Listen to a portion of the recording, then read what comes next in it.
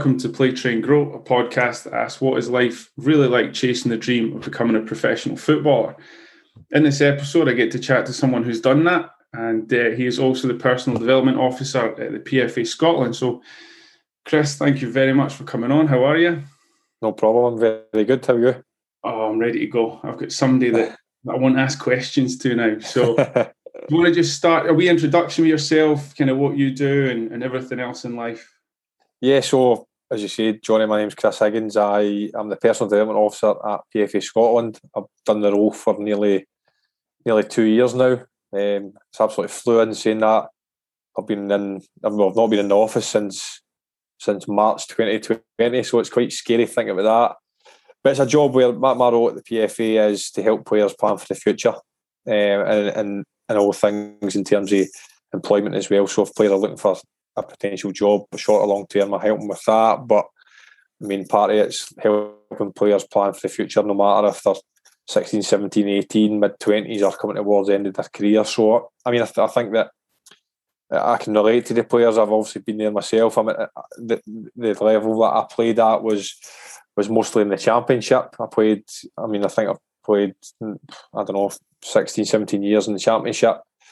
So I'm at that level where I was kind of aware at an early stage that I had to plan for the future, and that was around 25 years old. So I can relate to players on that. I've obviously been there. I started off doing different things, which we'll probably discuss later. But and now I'm working with the PFA, which I really love the job. I'm passionate about helping people, helping players, and I can understand the difficulties that players find. And I combine that alongside playing as well, which I still love. At the ripe old age of 35, I'm still loving my football. So, yeah, I keep myself busy. That's brilliant. So, what I'm planning today, if we manage it somehow, is to kind of split the topic. So, I'll spend some time on your PFA and the role and how you support players, but also I know you've been an academy coach in the past, and having had the career in football, really interested to get your thoughts on that transition from the youth to first team and the demands of it. But we'll start off again with your PFA. So you've given a brief sort of chat about it. What is it you love about working with the Scottish PFA? Well, firstly, the way the team that we've got in the office is very good. We're all willing to help players, want to help each other as well. We'll work in our own kind of areas, but we cross over every day. Really, we're trying to help each other and ultimately improve what services PFA Scotland can provide for players, because we want to make sure that players have got support in all areas, whether it be contractual stuff, whether it be well-being, whether it be just benefits and discounts and stuff and nights away. And obviously where my area comes in is personal development and in terms of education and employment and basically planning for what may come ahead. It's not something necessarily you want to think about as a footballer because you've dreamt, and I certainly did since I was a young kid, to be a professional football player, and I've loved every minute of my career. And I know that every person that gets that opportunity does, because a lot of people are envious of being a footballer because it is such a good job. I mean, people play it for a hobby, so it's difficult to think about doing something else. But ultimately, athletes and certainly footballers are unique in terms of their career ends when they're mid-30s, if they're lucky.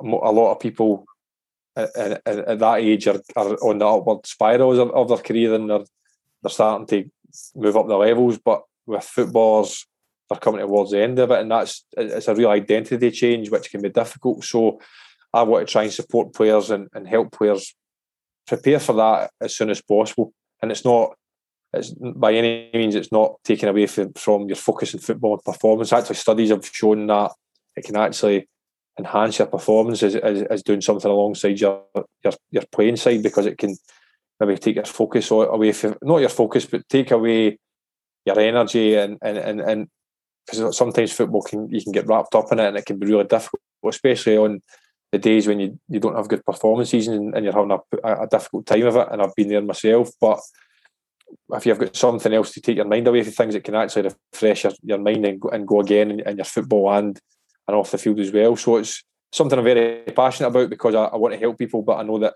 the difficulties that footballers have got and they face coming towards the end of their career, and as I said, I want to try and help players prepare for that as soon as possible, and that whether that be 20s or whatever, just whenever they want to look into it. And how do you go about providing this support? Is it phone calls, emails, webinars? Do you drop into clubs? How do you go about it? Well, pre-COVID, the world's changed massively since COVID-19 hit. But pre-COVID, we as a union, we went we done club visits. So we usually tried, albeit we never got to every club before COVID because it kind of finished it, or COVID hit in February, March time. So we weren't really going at clubs, and also everybody's working from home, and then ultimately football got stopped. So we didn't get to every club, but what usually, I've been there as a player, where the PFA will come in and they'll discuss different topics that are relative to that time. But we go out to clubs and we just make them aware of what we're doing, why we're doing it, what we've done in the past, and the success of what we've done. But I mean, for example, just now we're having a transition month across several different areas, and that entails webinars, it entails running courses. We're going to be sending out job opportunities for members, as well as case studies that I've interviewed with players. I've done interviews with players over the last couple of months, just to show that the positive stories of footballers that are doing or that are engaging in personal development, and that's in the both female and the male game. Again, these positive stories and positive cases will hopefully rub off on other players, and players will sit up and go, well, if he or she can do it, then maybe I should do it as well, So things like that. But I mean, we run courses throughout the year, and I just generally try and catch up with each player that I speak to, whether it be 2 months down the line. I'll go back to an email or a message and a discussion that I've had with a player to say how you getting on, how your studies going, and sometimes it's maybe just give them a kick up the backside. They maybe not acted on it, and it's just I forgot to do that, I'm going to start it now, or it's just a general catch up, just to show that from my point of view in education, I want to support them through their journey of setting career planning. But I mean, the other guys in our team, in the PFA Scotland team, are just trying to get out there as much as possible and let the players know that we're there as much as possible in every different department. Do you find that there's a big difference in Scotland between the full-time and the part-time careers? Because I mean, it's reasonably even, or it was reasonably even until recent, with the number of full-time versus part-time clubs. Do you find that you end up providing more support to one group or the other? Well, the thing, I mean, we try and engage with every member, every player, and that goes from Premiership down to League Two. And that, I mean, we want to try and help every player, as I said, but a lot of players at part-time level have got jobs. But so, again, I've had loads of cases where players have not at part-time level, have not necessarily liked their job, and they want to look into doing something else, another course or another area, or basically try and help them with another job. So I think, I mean, the main area that players come to is from full-time, because they are playing full-time, that's their only role, when they might need to look at doing something else, and they also have the time to do something else alongside their playing side of it when they finish training, etc.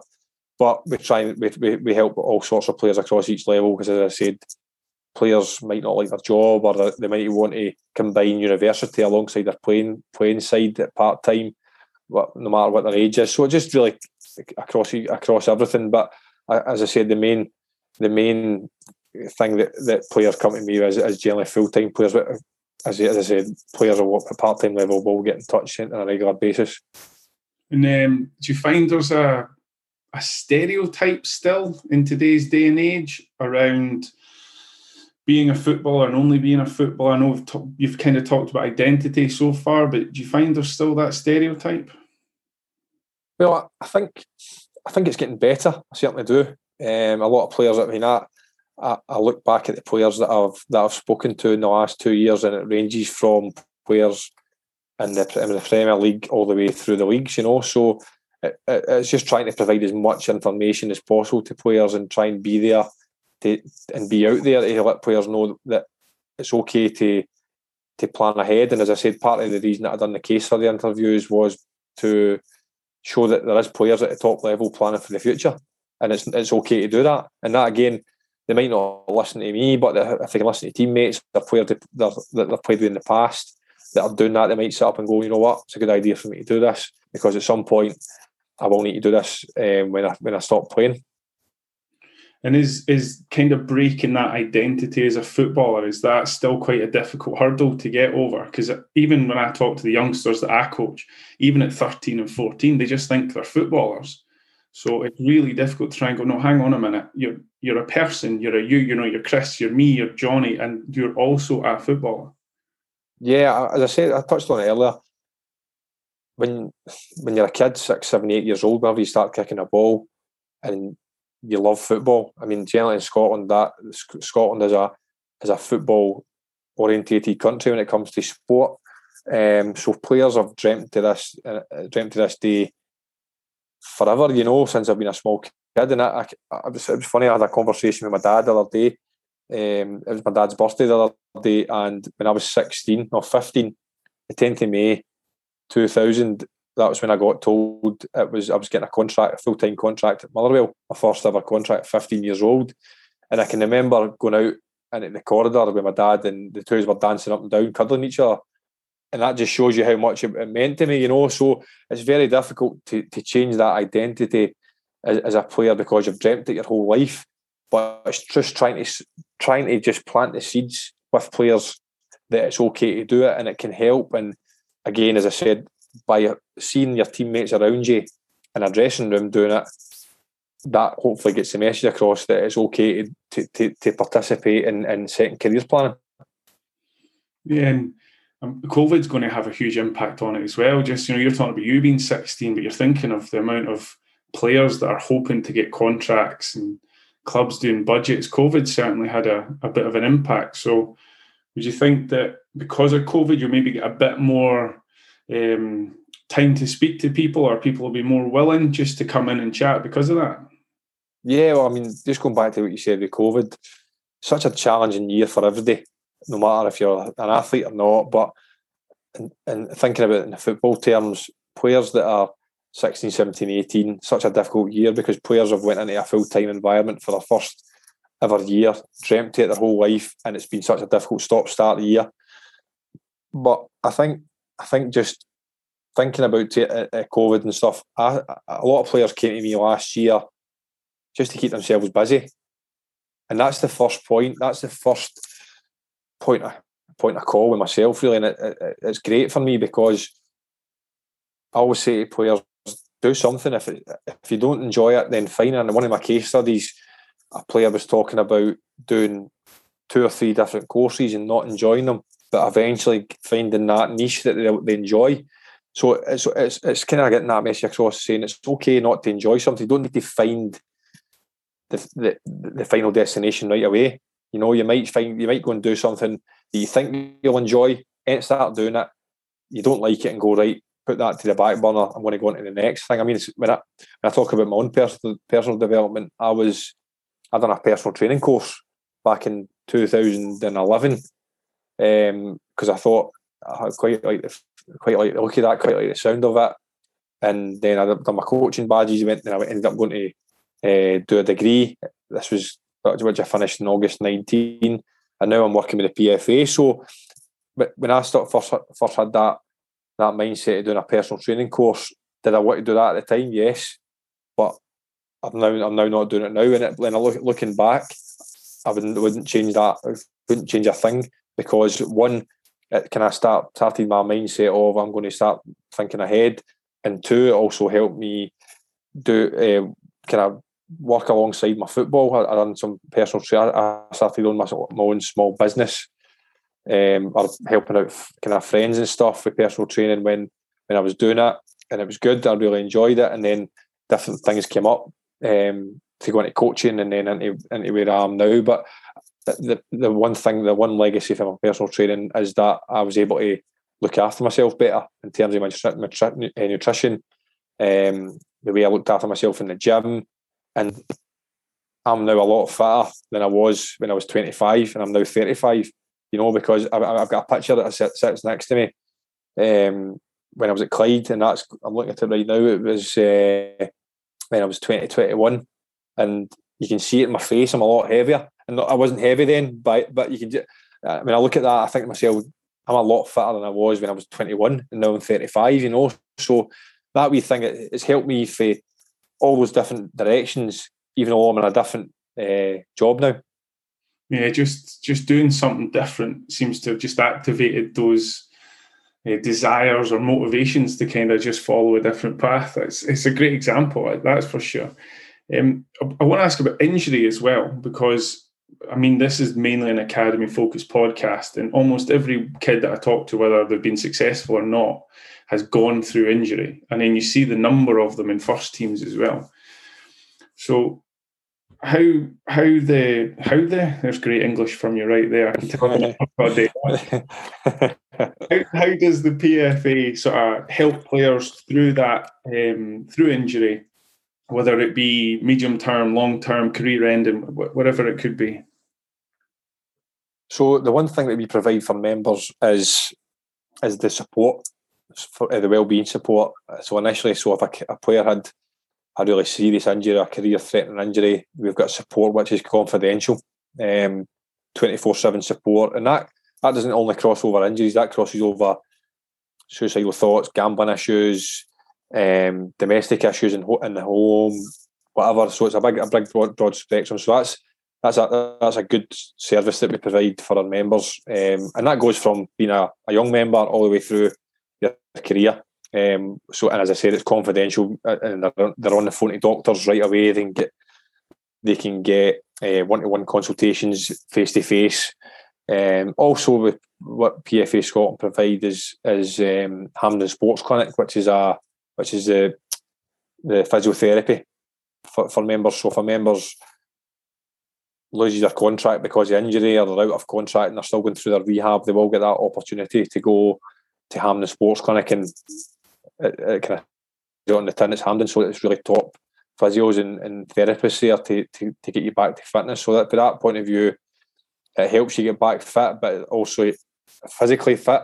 But also there's the flip side of it where it's the mentally fit as well, because having a serious injury can be difficult no matter what age you are, so it's having that support off and on the pitch, and also the support with getting your injury correct, but also up here in your head is also a massive part of getting yourself 100% fit. Yeah, and it's something that's really at the forefront at the moment. There's been a couple of reasonably big incidents about that recently in Scottish football, and I'm delighted that there's more awareness and more people talking about the mental health side of it. Is that it's not the next phase, but do you think that's the next evolution of football, is focusing just as much on mental health than your tactical, technical, physical abilities? It's certainly growing, like you say, Johnny. It's certainly getting bigger, because football is, yes, a physical game, and I mean, to be fair, football is becoming less of a physical game because you can't tackle these days, and I'm saying that as a frustrated defender who can't tackle. But a lot, I mean, part of the degree that I done was on psychology. One of the modules is on psychology, and it's trying to how to get into people's minds to improve them. And a lot of that stuff is being mentally in a positive place, in a good place, because if you're mentally in a good place and then physically in a good place, then it's going to only enhance your performance on the pitch, So it's important that we provide that service, and it's something that my colleague Michelle Evans, she's massive on the well-being side with players. And as soon as anything happens with players, whether it be an injury at the weekend or any sort of issue, she's on the phone with me on making sure they're aware of the service that we provide in terms of support. But ultimately, the players can get that service for free, and as I said, it's confidential, so that players know that nobody knows what's going on. Because a lot of people, that's part of it, where people don't want to know who knows their issues or what issues they're going through, because it's personal. But I mean, if you can enhance that and have a really good mindset and positive mindset, then it can only help you as a footballer. Yeah, absolutely. To kind of round off the first bit of this sort of episode, you talked about the research and your case studies. So is there a couple of really positive case studies you can highlight for people just to have a look at, or even just to hear at the moment? Well, the first one we've put on. We've got 5 on a series to go. 4 to go. The first one we put out was Mark Reynolds of Dundee United, who has had a great career as a captain in Dundee United. He's done a couple of different degrees, but is in biomechanical engineering. So he got into that when he was playing with Aberdeen. Also, Aberdeen's a big place where oil and gas industry is very, very prominent. So he got into that via a sponsor of Aberdeen, which is something I want players to utilise. Is you've got a player who's maybe interested in looking at the oil and gas industry. He's then spoken to a sponsor of the club, who's then helped him do a course in that area, and it took him 6 years. It was a degree that took him 6 years, and he's now qualified in that. So that's a case of that Mark players can listen to Mark what he done. I know that they might not be interested in specifically biomechanical engineering because it's a very complex area, but hearing why he done it and how he done it and why I felt it was important to him in his future, because Mark's probably 33, 34 now, and he hopefully maybe need it in the future, So that's the first one that's going to come on, and as I said, there's various other players to come up in the next few weeks, ranging from different industries, because I know that players or people in general really aren't interested or fixated on one thing. We want to try and cross different industries to let players or members hear from players that work across different industries. Superb. So now I want to move on to the sort of, firstly, your experiences of transitioning into the first team and what it was like for you. Long time ago now. Yeah, I'll bring back some happy memories for you, hopefully. What was it like when you first made that jump into the first team, or not even into the first team, just into training with the first team?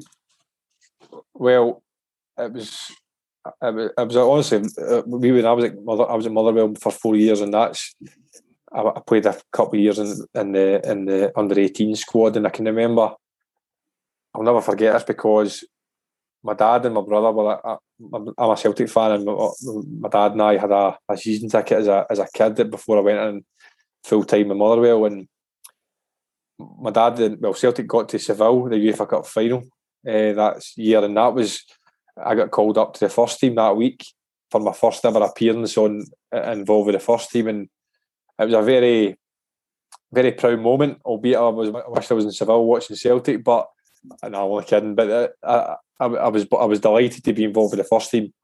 There was a few young lads involved with the first team that week, and I was on the bench. That was my first time on the bench, and I think I was 17, and it was really good, albeit daunting, because you've got senior pros in here that are fit in their 30s and very experienced players, international players. So you're a bit anxious, but you just go in there as a kid and try and do your best, and ultimately that's all anybody can ask for, is just work hard and do your best. What was the culture like? Was it welcoming? Was it tough? What was the culture like going into it? It was tough, very tough. I think times have changed massively since those days, and not necessarily. It wasn't necessarily bad, but it was just a lot tougher in terms of you'll get shouted at no matter what age you are if you don't do something right in training. Even the culture in regards to doing your duties as a young kid, we had to do boots. We all had our specific areas in terms of doing the first team's kit and dressing rooms and balls and bibs and all that kind of stuff. So we all had our own individual areas that we had, and if it wasn't right, we got punished for it, and that probably usually meant running around the track, and listen, it was great times. I would any kid that's in full time environment or even part time environment, go and enjoy it, soak it in, and learn for the senior players, because that's and lean on them. I probably didn't do that enough when I was a young boy. Was speak to the senior pros, because I was maybe felt a bit inferior. I maybe felt a bit nervous and scared to ask, but it's certainly something I look to do now is try and help young players and speak to them. And it might just be a 5-second conversation or sort of a 1 point, but I wish because I think about that as a kid, maybe I didn't want to ask senior players. I now think as a senior player myself to go, I'm going to approach him or speak to the young player, because they maybe feel the same as I did when I was a kid, So it was. I think it's a lot tougher when I was young. I think any player will say that. It's probably got easier since like the 60s, 70s, 80s. It's probably I mean, players back in the 60s and 70s probably felt it a lot tougher than us, but it's probably eased now. And you probably get away with, I probably got away with more back when I was younger than you do now, because obviously everything that goes on and the social media and everything. So, but it was good that I wouldn't change it for a thing, because it really helped me as a person, never mind a footballer, become more disciplined on and off the pitch. Are you able to think of things you had in your head back then that you wanted to do really well, or did you have goals for the sessions, or was it a case of let's just get through this and then get out of here? I wouldn't necessarily say goals. I'm probably more goal orientated now. I'm more experienced and I'm older, but I think again there probably wasn't that knowledge and that basis on being more psychological then. I don't know why. Maybe just because of the way the times are moving. I mean, at Motherwell we didn't have a sports scientist, even in the first team level. Again, how times change, and that's just the way generations go, and science happens and stuff like that. So, but I mean, I think it was just basically I've always been in the mindset of I want to work as hard as I can and then try and improve. So I would go in. I stay in Bathgate, so I'm staying maybe 25-30 minutes from the stadium. I would go in on my days off, and Motherwell certainly they've got the big stand behind the goals, and there's a massive area up there where you can go up and kick a ball about. So I would go and do that, and on my days off, and Terry Butcher was the manager at the time, and I know that he wasn't necessarily in on a Wednesday, but he got wind that I was doing it, and it helped him kind of take to me a wee bit in regards to knowing that I want to be better, I want to improve. So I mean, and I wasn't doing that just to get the credit for the manager. I was doing it because I wanted to improve, And I mean, my first year at Motherwell, I was nearly out the door. I was nearly away because I wasn't playing well. My manager at Motherwell was Billy Davis, the first team manager, and those guys left, and then Eric Black came in, and then administration hit. So things changed slightly in terms of the 18s squad, and a lot of the players that were still eligible for 18s were involved with the first team. They came back down to play 18s to get more minutes and more game time, which then obviously went down odd. So, for example, myself, it was days that I was training with the first team when the 18s had a game. I wasn't even on the bench, and basically I was just running after the first, because Friday morning with the first team was a light session, so I would do the session with those guys, and then I would get a running session, me and a couple of the lads that weren't involved. So it was a really difficult time, and what I made it. So the end of the season came, and I had a 2-year contract and a YTS, so it wasn't a lot of money, and I wouldn't have got released, but I felt like I'm not far away here for being out the door. So that summer, I kind of looked at myself and tried to become better. And then the following pre-season, had a decent pre-season. Then we went a tour down south, and I got my opportunity and I took it. And then I never looked back. For that. I've done really well. And so it probably took for me to have those moments where I wasn't playing my 18s to go, you know what, I need to get my finger out here. And that was the tough moments for me. I'm running a Friday afternoon when the boys are playing. I need to get my finger out here and start improving, and I got lucky. One of the players got injured, and I got an opportunity, and then I never looked back there, Yeah. So when did you ever think, no matter what club you're at, when did you feel you were like established and you were like, right, that's it, I'm a footballer now, I've got my contract? How long did it take? Was it 2-3 years, 18, 20? Well, I mean, I was established at 18s level with Motherwell, but in terms of first team, it wasn't until I went to Clyde. Terry Butcher, I got released for Clyde after 4 years.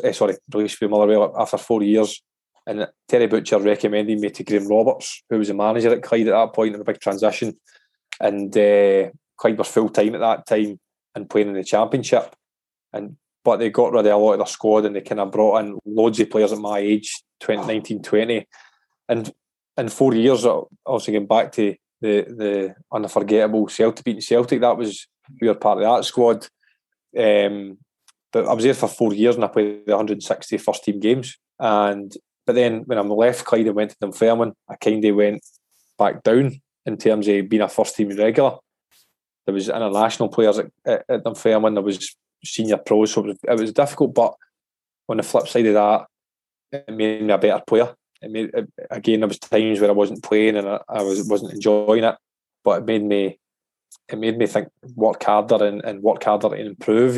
So in terms of going for Motherwell and then first team level at Clyde, then I came back down. I went up. Dunfermline as a club was massive at that point. They were vying for the Premier League. We ended up getting promoted, but then I kind of went down in terms of my position as a first team starter, first team regular. So that was difficult. But Clyde for 4 years was magnificent for me and in terms of my development. No, it's great, and I think maybe just having all those games one after the other must be great to go from 18s and trying to get on the pitch to actually just having a constant run. You must feel perfect. I never experienced it. I was never successful, so it must be such a great feeling just to be out in the grass week after week. Oh, definitely. That's what I'm saying. Playing a Saturday, there's nothing better. And at Clyde we had a great season, as much as we maybe didn't finish in the league where we wanted to. I think we finished fifth at that point. But with we're all young lads, most of us staying with our parents, just enjoying our football and playing with our freedom. Most of the boys in that team were in the same position as myself. They'd left clubs in the Premier League to get game time, and having that energy and freedom as a young player, everybody just kind of clicked. And I'm still good friends with 7 or 8 of the lads. We still meet up 2 or 3 times a year from those days when I was 20, 21. That's one of the great things about that squad, is that we're still very friendly with it, and that's something that doesn't happen a lot, Yeah, it's great to hear. And if I kind of keep moving you through your career and relating it to youngsters coming into the first team, what were the expectations of a 17, 18-year-old, sometimes a 16-year-old coming into the first team from your point of view in your sort of mid-20s, early 30s? Well, I'll probably think about, certainly at Clyde, we were all young lads, so it didn't really matter. But probably going through towards my late 20s when I was at Queen of the South, the young lads, when they came in, just go and play with a freedom, but work hard, show you that you're willing to learn. Listen, as I said, speak to the senior players. I was captain of Queen of the South, so I tried to help the young players as much as I could. It's not always as simple as that, but you want players to come in and go and play with a freedom. What have you got to lose? You have nothing to lose here. You're getting an opportunity, especially a young lad, when you're still staying at your mum and dad's, and there's not that pressure of paying the bills and stuff like that. Go and play with a freedom. Go and enjoy it, but ultimately go and show what you can do. Go and express yourself. That's what it's all about. Go and put your stamp on the team. Go and show. You might not start every single game, but if you're showing that you're learning and you're developing, that time will come, certainly. Is there anything that comes to mind if I say to you see a characteristic or a trait that you think, hey, this kid or this youngster might have a chance? And is there, on the flip side of that, is there sometimes you go, oh, hang on, I might need to have a chat about this? I think I'm a big person for work hard and listen. That's the two main kind of non-negotiables that I would say. Work hard and listen to the coaches and the senior players as well, because they've been there listening to these guys. And I'm not saying every senior player, because some people at senior player level talk a lot of nonsense as well. I'm not saying every senior player talks sense, but it's certainly just work hard, show you want to learn, show you want to improve.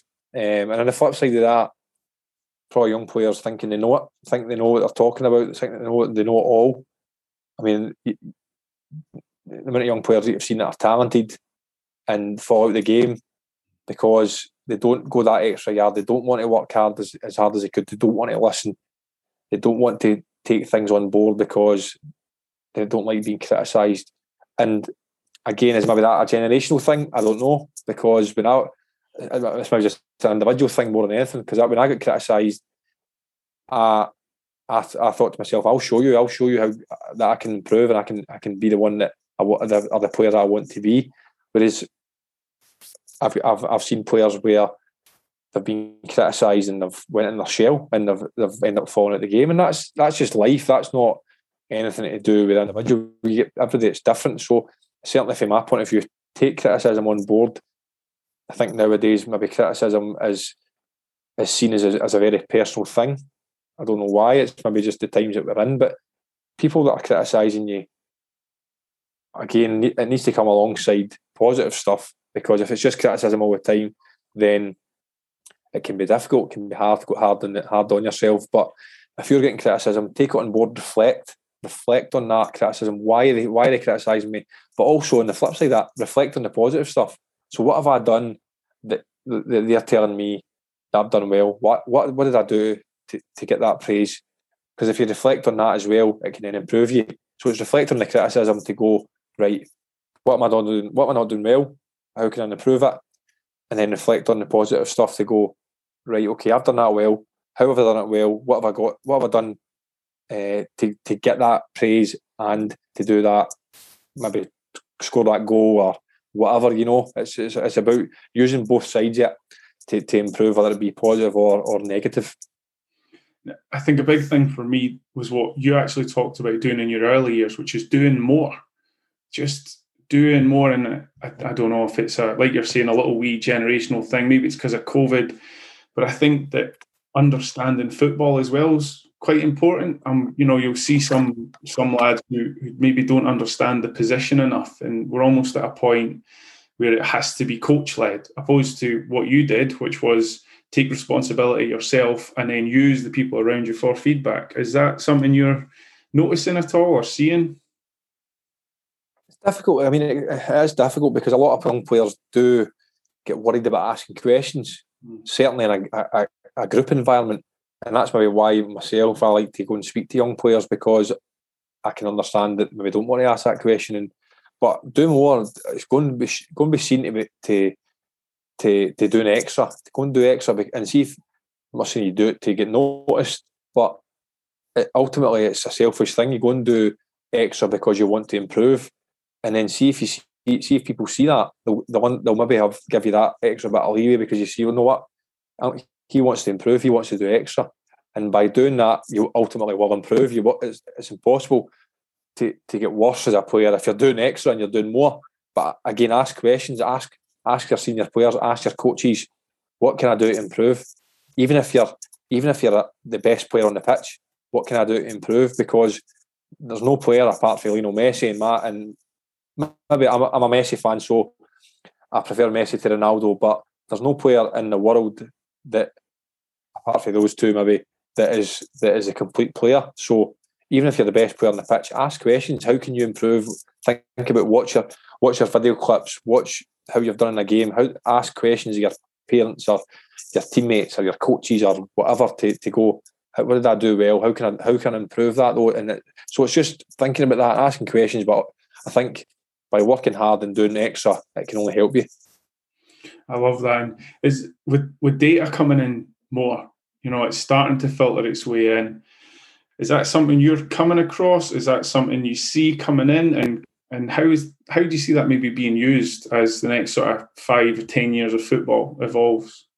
Yeah, I mean, it's certainly becoming massive. You only need to watch Sky Sports now for data coming in on passes completed, on individuals, etc., etc.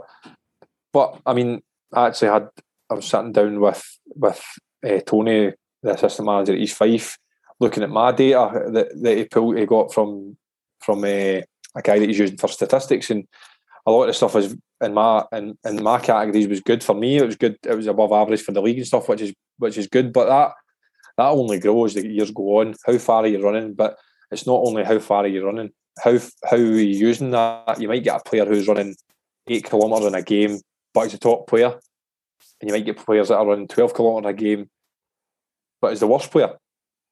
And it's using that data to have conversations to say, look, you're the best player on the pitch and you're running 8 kilometres. Imagine how good you would be if you'd run done that bit extra. So it's just about using the data wisely, because data can be a bit of overkill.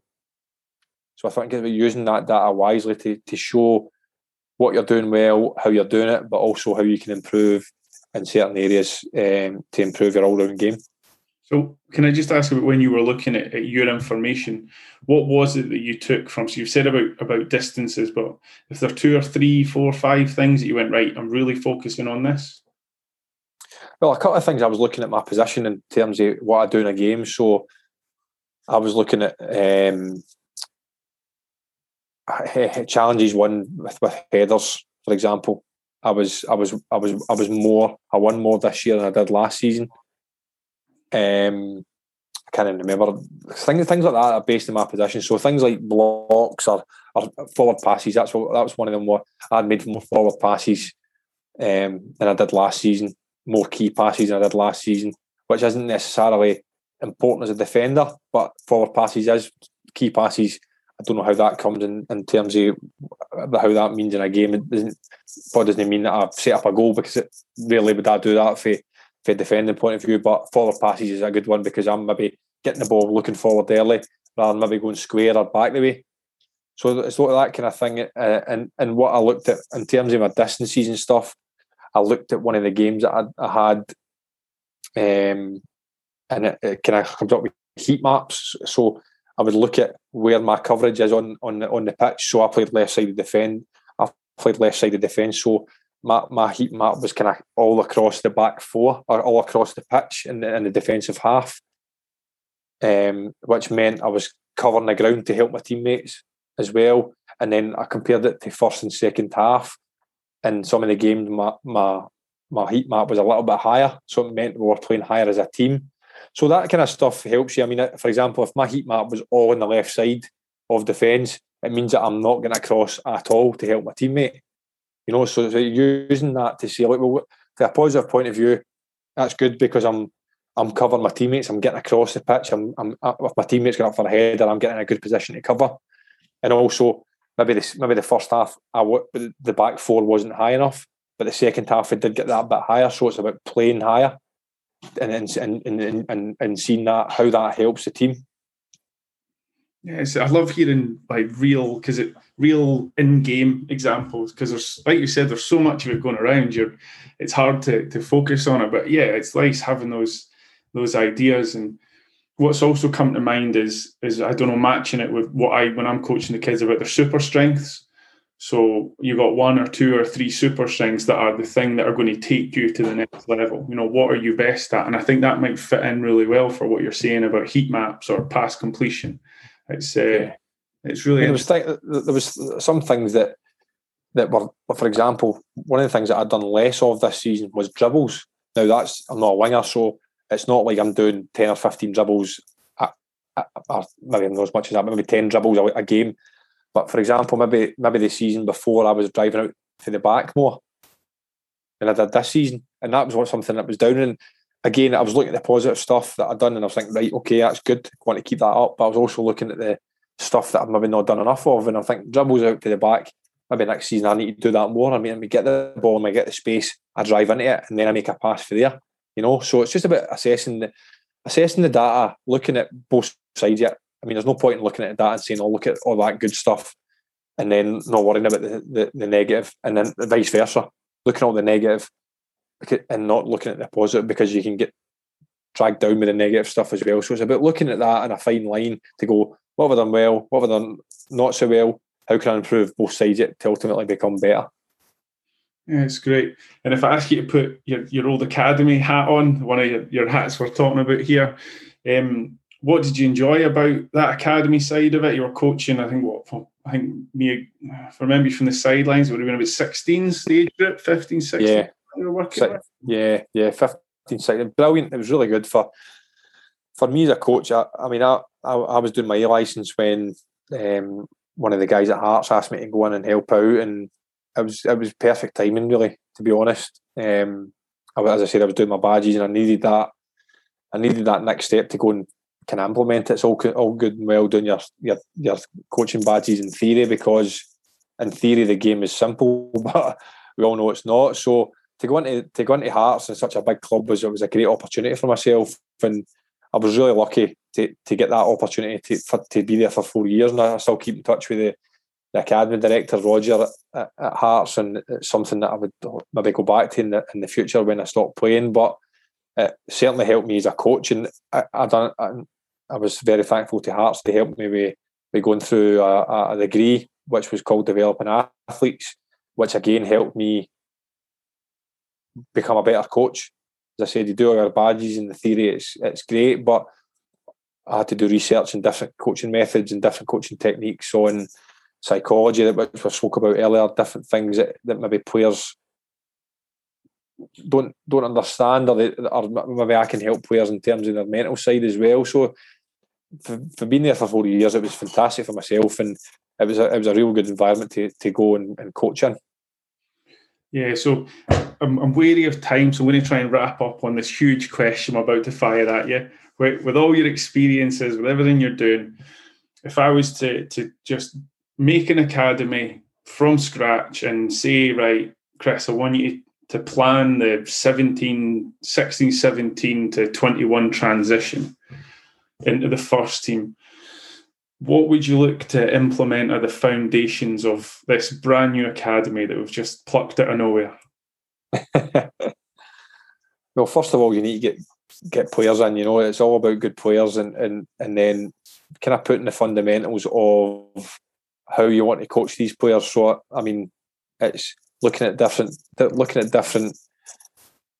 aspects of the game. So, for example, attacking, defending, switching the play, playing out from the back, all these different kind of things that you need to learn, and then getting the other side, kind of all round side that you need the sports science these days. You need the data, that stuff that can help players. You need the psychological stuff. You need the good nutrition. All that kind of stuff helps you become a better player. But also, I'll go back to when I was a kid. I liked to do my duties. I liked it because it made me a better person. It made me very disciplined. Sometimes I'm a bit obsessive with keep myself tidy and doing things the right way, but that was just me as a person. And I think it goes back to getting into good habits when you're a kid. Especially as football, you had to have the player's boots under his seat in the morning, and it might be 2 or 3 sets of boots. Doing those duties really instills a bit of discipline, because when you're 16, 17, you're not a footballer. You're nearly there. You're living the dream in terms of your full time, but you're not a full footballer yet until you're established in the first team. But those traits help you become a better footballer, because it instills work rate, discipline. So having that there, and then just pushing them through, making sure that you're picking the right players, and because you don't want to let players go every year or a mass amount. There will also be some that need to go because they're not quite developing as what you thought. But ultimately it's trying to help people, help players. See if a player can say a player goes through an academy and doesn't make it. See, as a coach, if you can say, I've made you a better person and a better player, because not everybody can make it. We all know that. But if I've made you a better person, and we've all done our best to try and make you as good a player as possible, and it's not worked out, then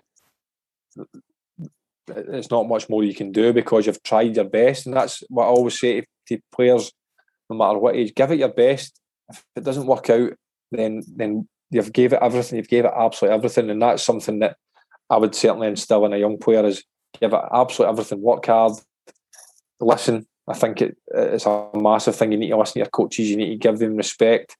And if the coach, you want coaches to help you through the whole journey, ask questions. No, I love it. And just to finish off, do you think there's anything that we can do to increase the numbers that are making it, in terms of it's down at like 1% now, or do you think it's just because that's the type of industry it's in, and because it's football, it gets highlighted more than, I don't know, musicians or people going to university that don't then go into a job that their field has been studied in? Yeah, the amount of players that I played with through my 16, 17, 18, my YTS, I think I'm the only one that's still playing professionally now. Some of the players I played with, David Clarkson, who had a great career, went down south, played at a national level, and then he finished earlier because his injuries. But I only played with two or three players, went on a really established career. But it's very difficult. It is a very, very difficult industry, because every day, I might be your mate, I might be your best mate in the dressing room, but me and you are up against each other trying to make it. You know, and that's where I'm not saying that gets to that stops the relationships, but everybody knows in the back of their mind, I need to be better than him. I need to be better than the person sitting next to me, whether it's a female or a male. So it's just like it's a team sport, but it's also individually as well. So it's such a difficult, but it's difficult because there's a lot more foreign players in the game now. There's people will go down south for players to bring in. What you want to see players getting pushed through into the first team, and it might be at a time where it's coming towards the end of the season. Hearts have done it. They brought a few players in for the young lads a couple of weeks ago for the end of the season because they'd already won the league, and it's about doing that at the right time because it is a pressure environment. And in terms of being a manager, the average manager is only in a management post for a year, so it's very difficult to bring those players through and succeed because if you do it and you don't, you're out the door. So it's very difficult. I mean, I go back to my Queen of South days and we had a really good, I go back to 2013-14 season, we brought a load of young players through that had played by the 18s and we were together for 3 years. I was a senior player at that point. I was maybe 26, 27, if you want to call that senior. I don't know. But we had players that were maybe 18, 19, 20 at that point, going into 21. They played with Queens for 3 years and for the likes of example, Ian McShane, Kevin Holt, Mark Dunnan, Gavin Riley, Dan Carmichael all went to a Premier League club on the back of the 2015 season. And I think they were around about 21 years old. So that was where Queen of South had that real generation of good players coming through. And there have been a club at Queen of South have not had that success since then, you know. And it's difficult. We had at that point we had the right players at the right club at the right time. So it's all about time and it's all about luck because I was by no means the best player at my age, but I worked hard, I listened, I wanted to be better, I wanted to improve, but I also got a bit of luck as well. And that's what you need in football. You need a bit of luck in football. And in terms of youth players at Queen of South, those players had a bit of luck because we actually get relegated, they get pushed through to the first team and done well. So they get a bit of luck for there. So it's just about having a bit of luck and being in the right place in the right time. And when you get the opportunity, go and do well, express yourself, and be hungry to improve. Yeah, I love it. It's why we love it, isn't it? We could talk on long about it, but I'm going to wrap us up there. Thank you for coming on. I've just sat and listened at times and take notes. Sometimes I've almost forgotten to ask questions. Actually, I've just so roped in. But Chris, thank you very much for coming on. No worries, Johnny.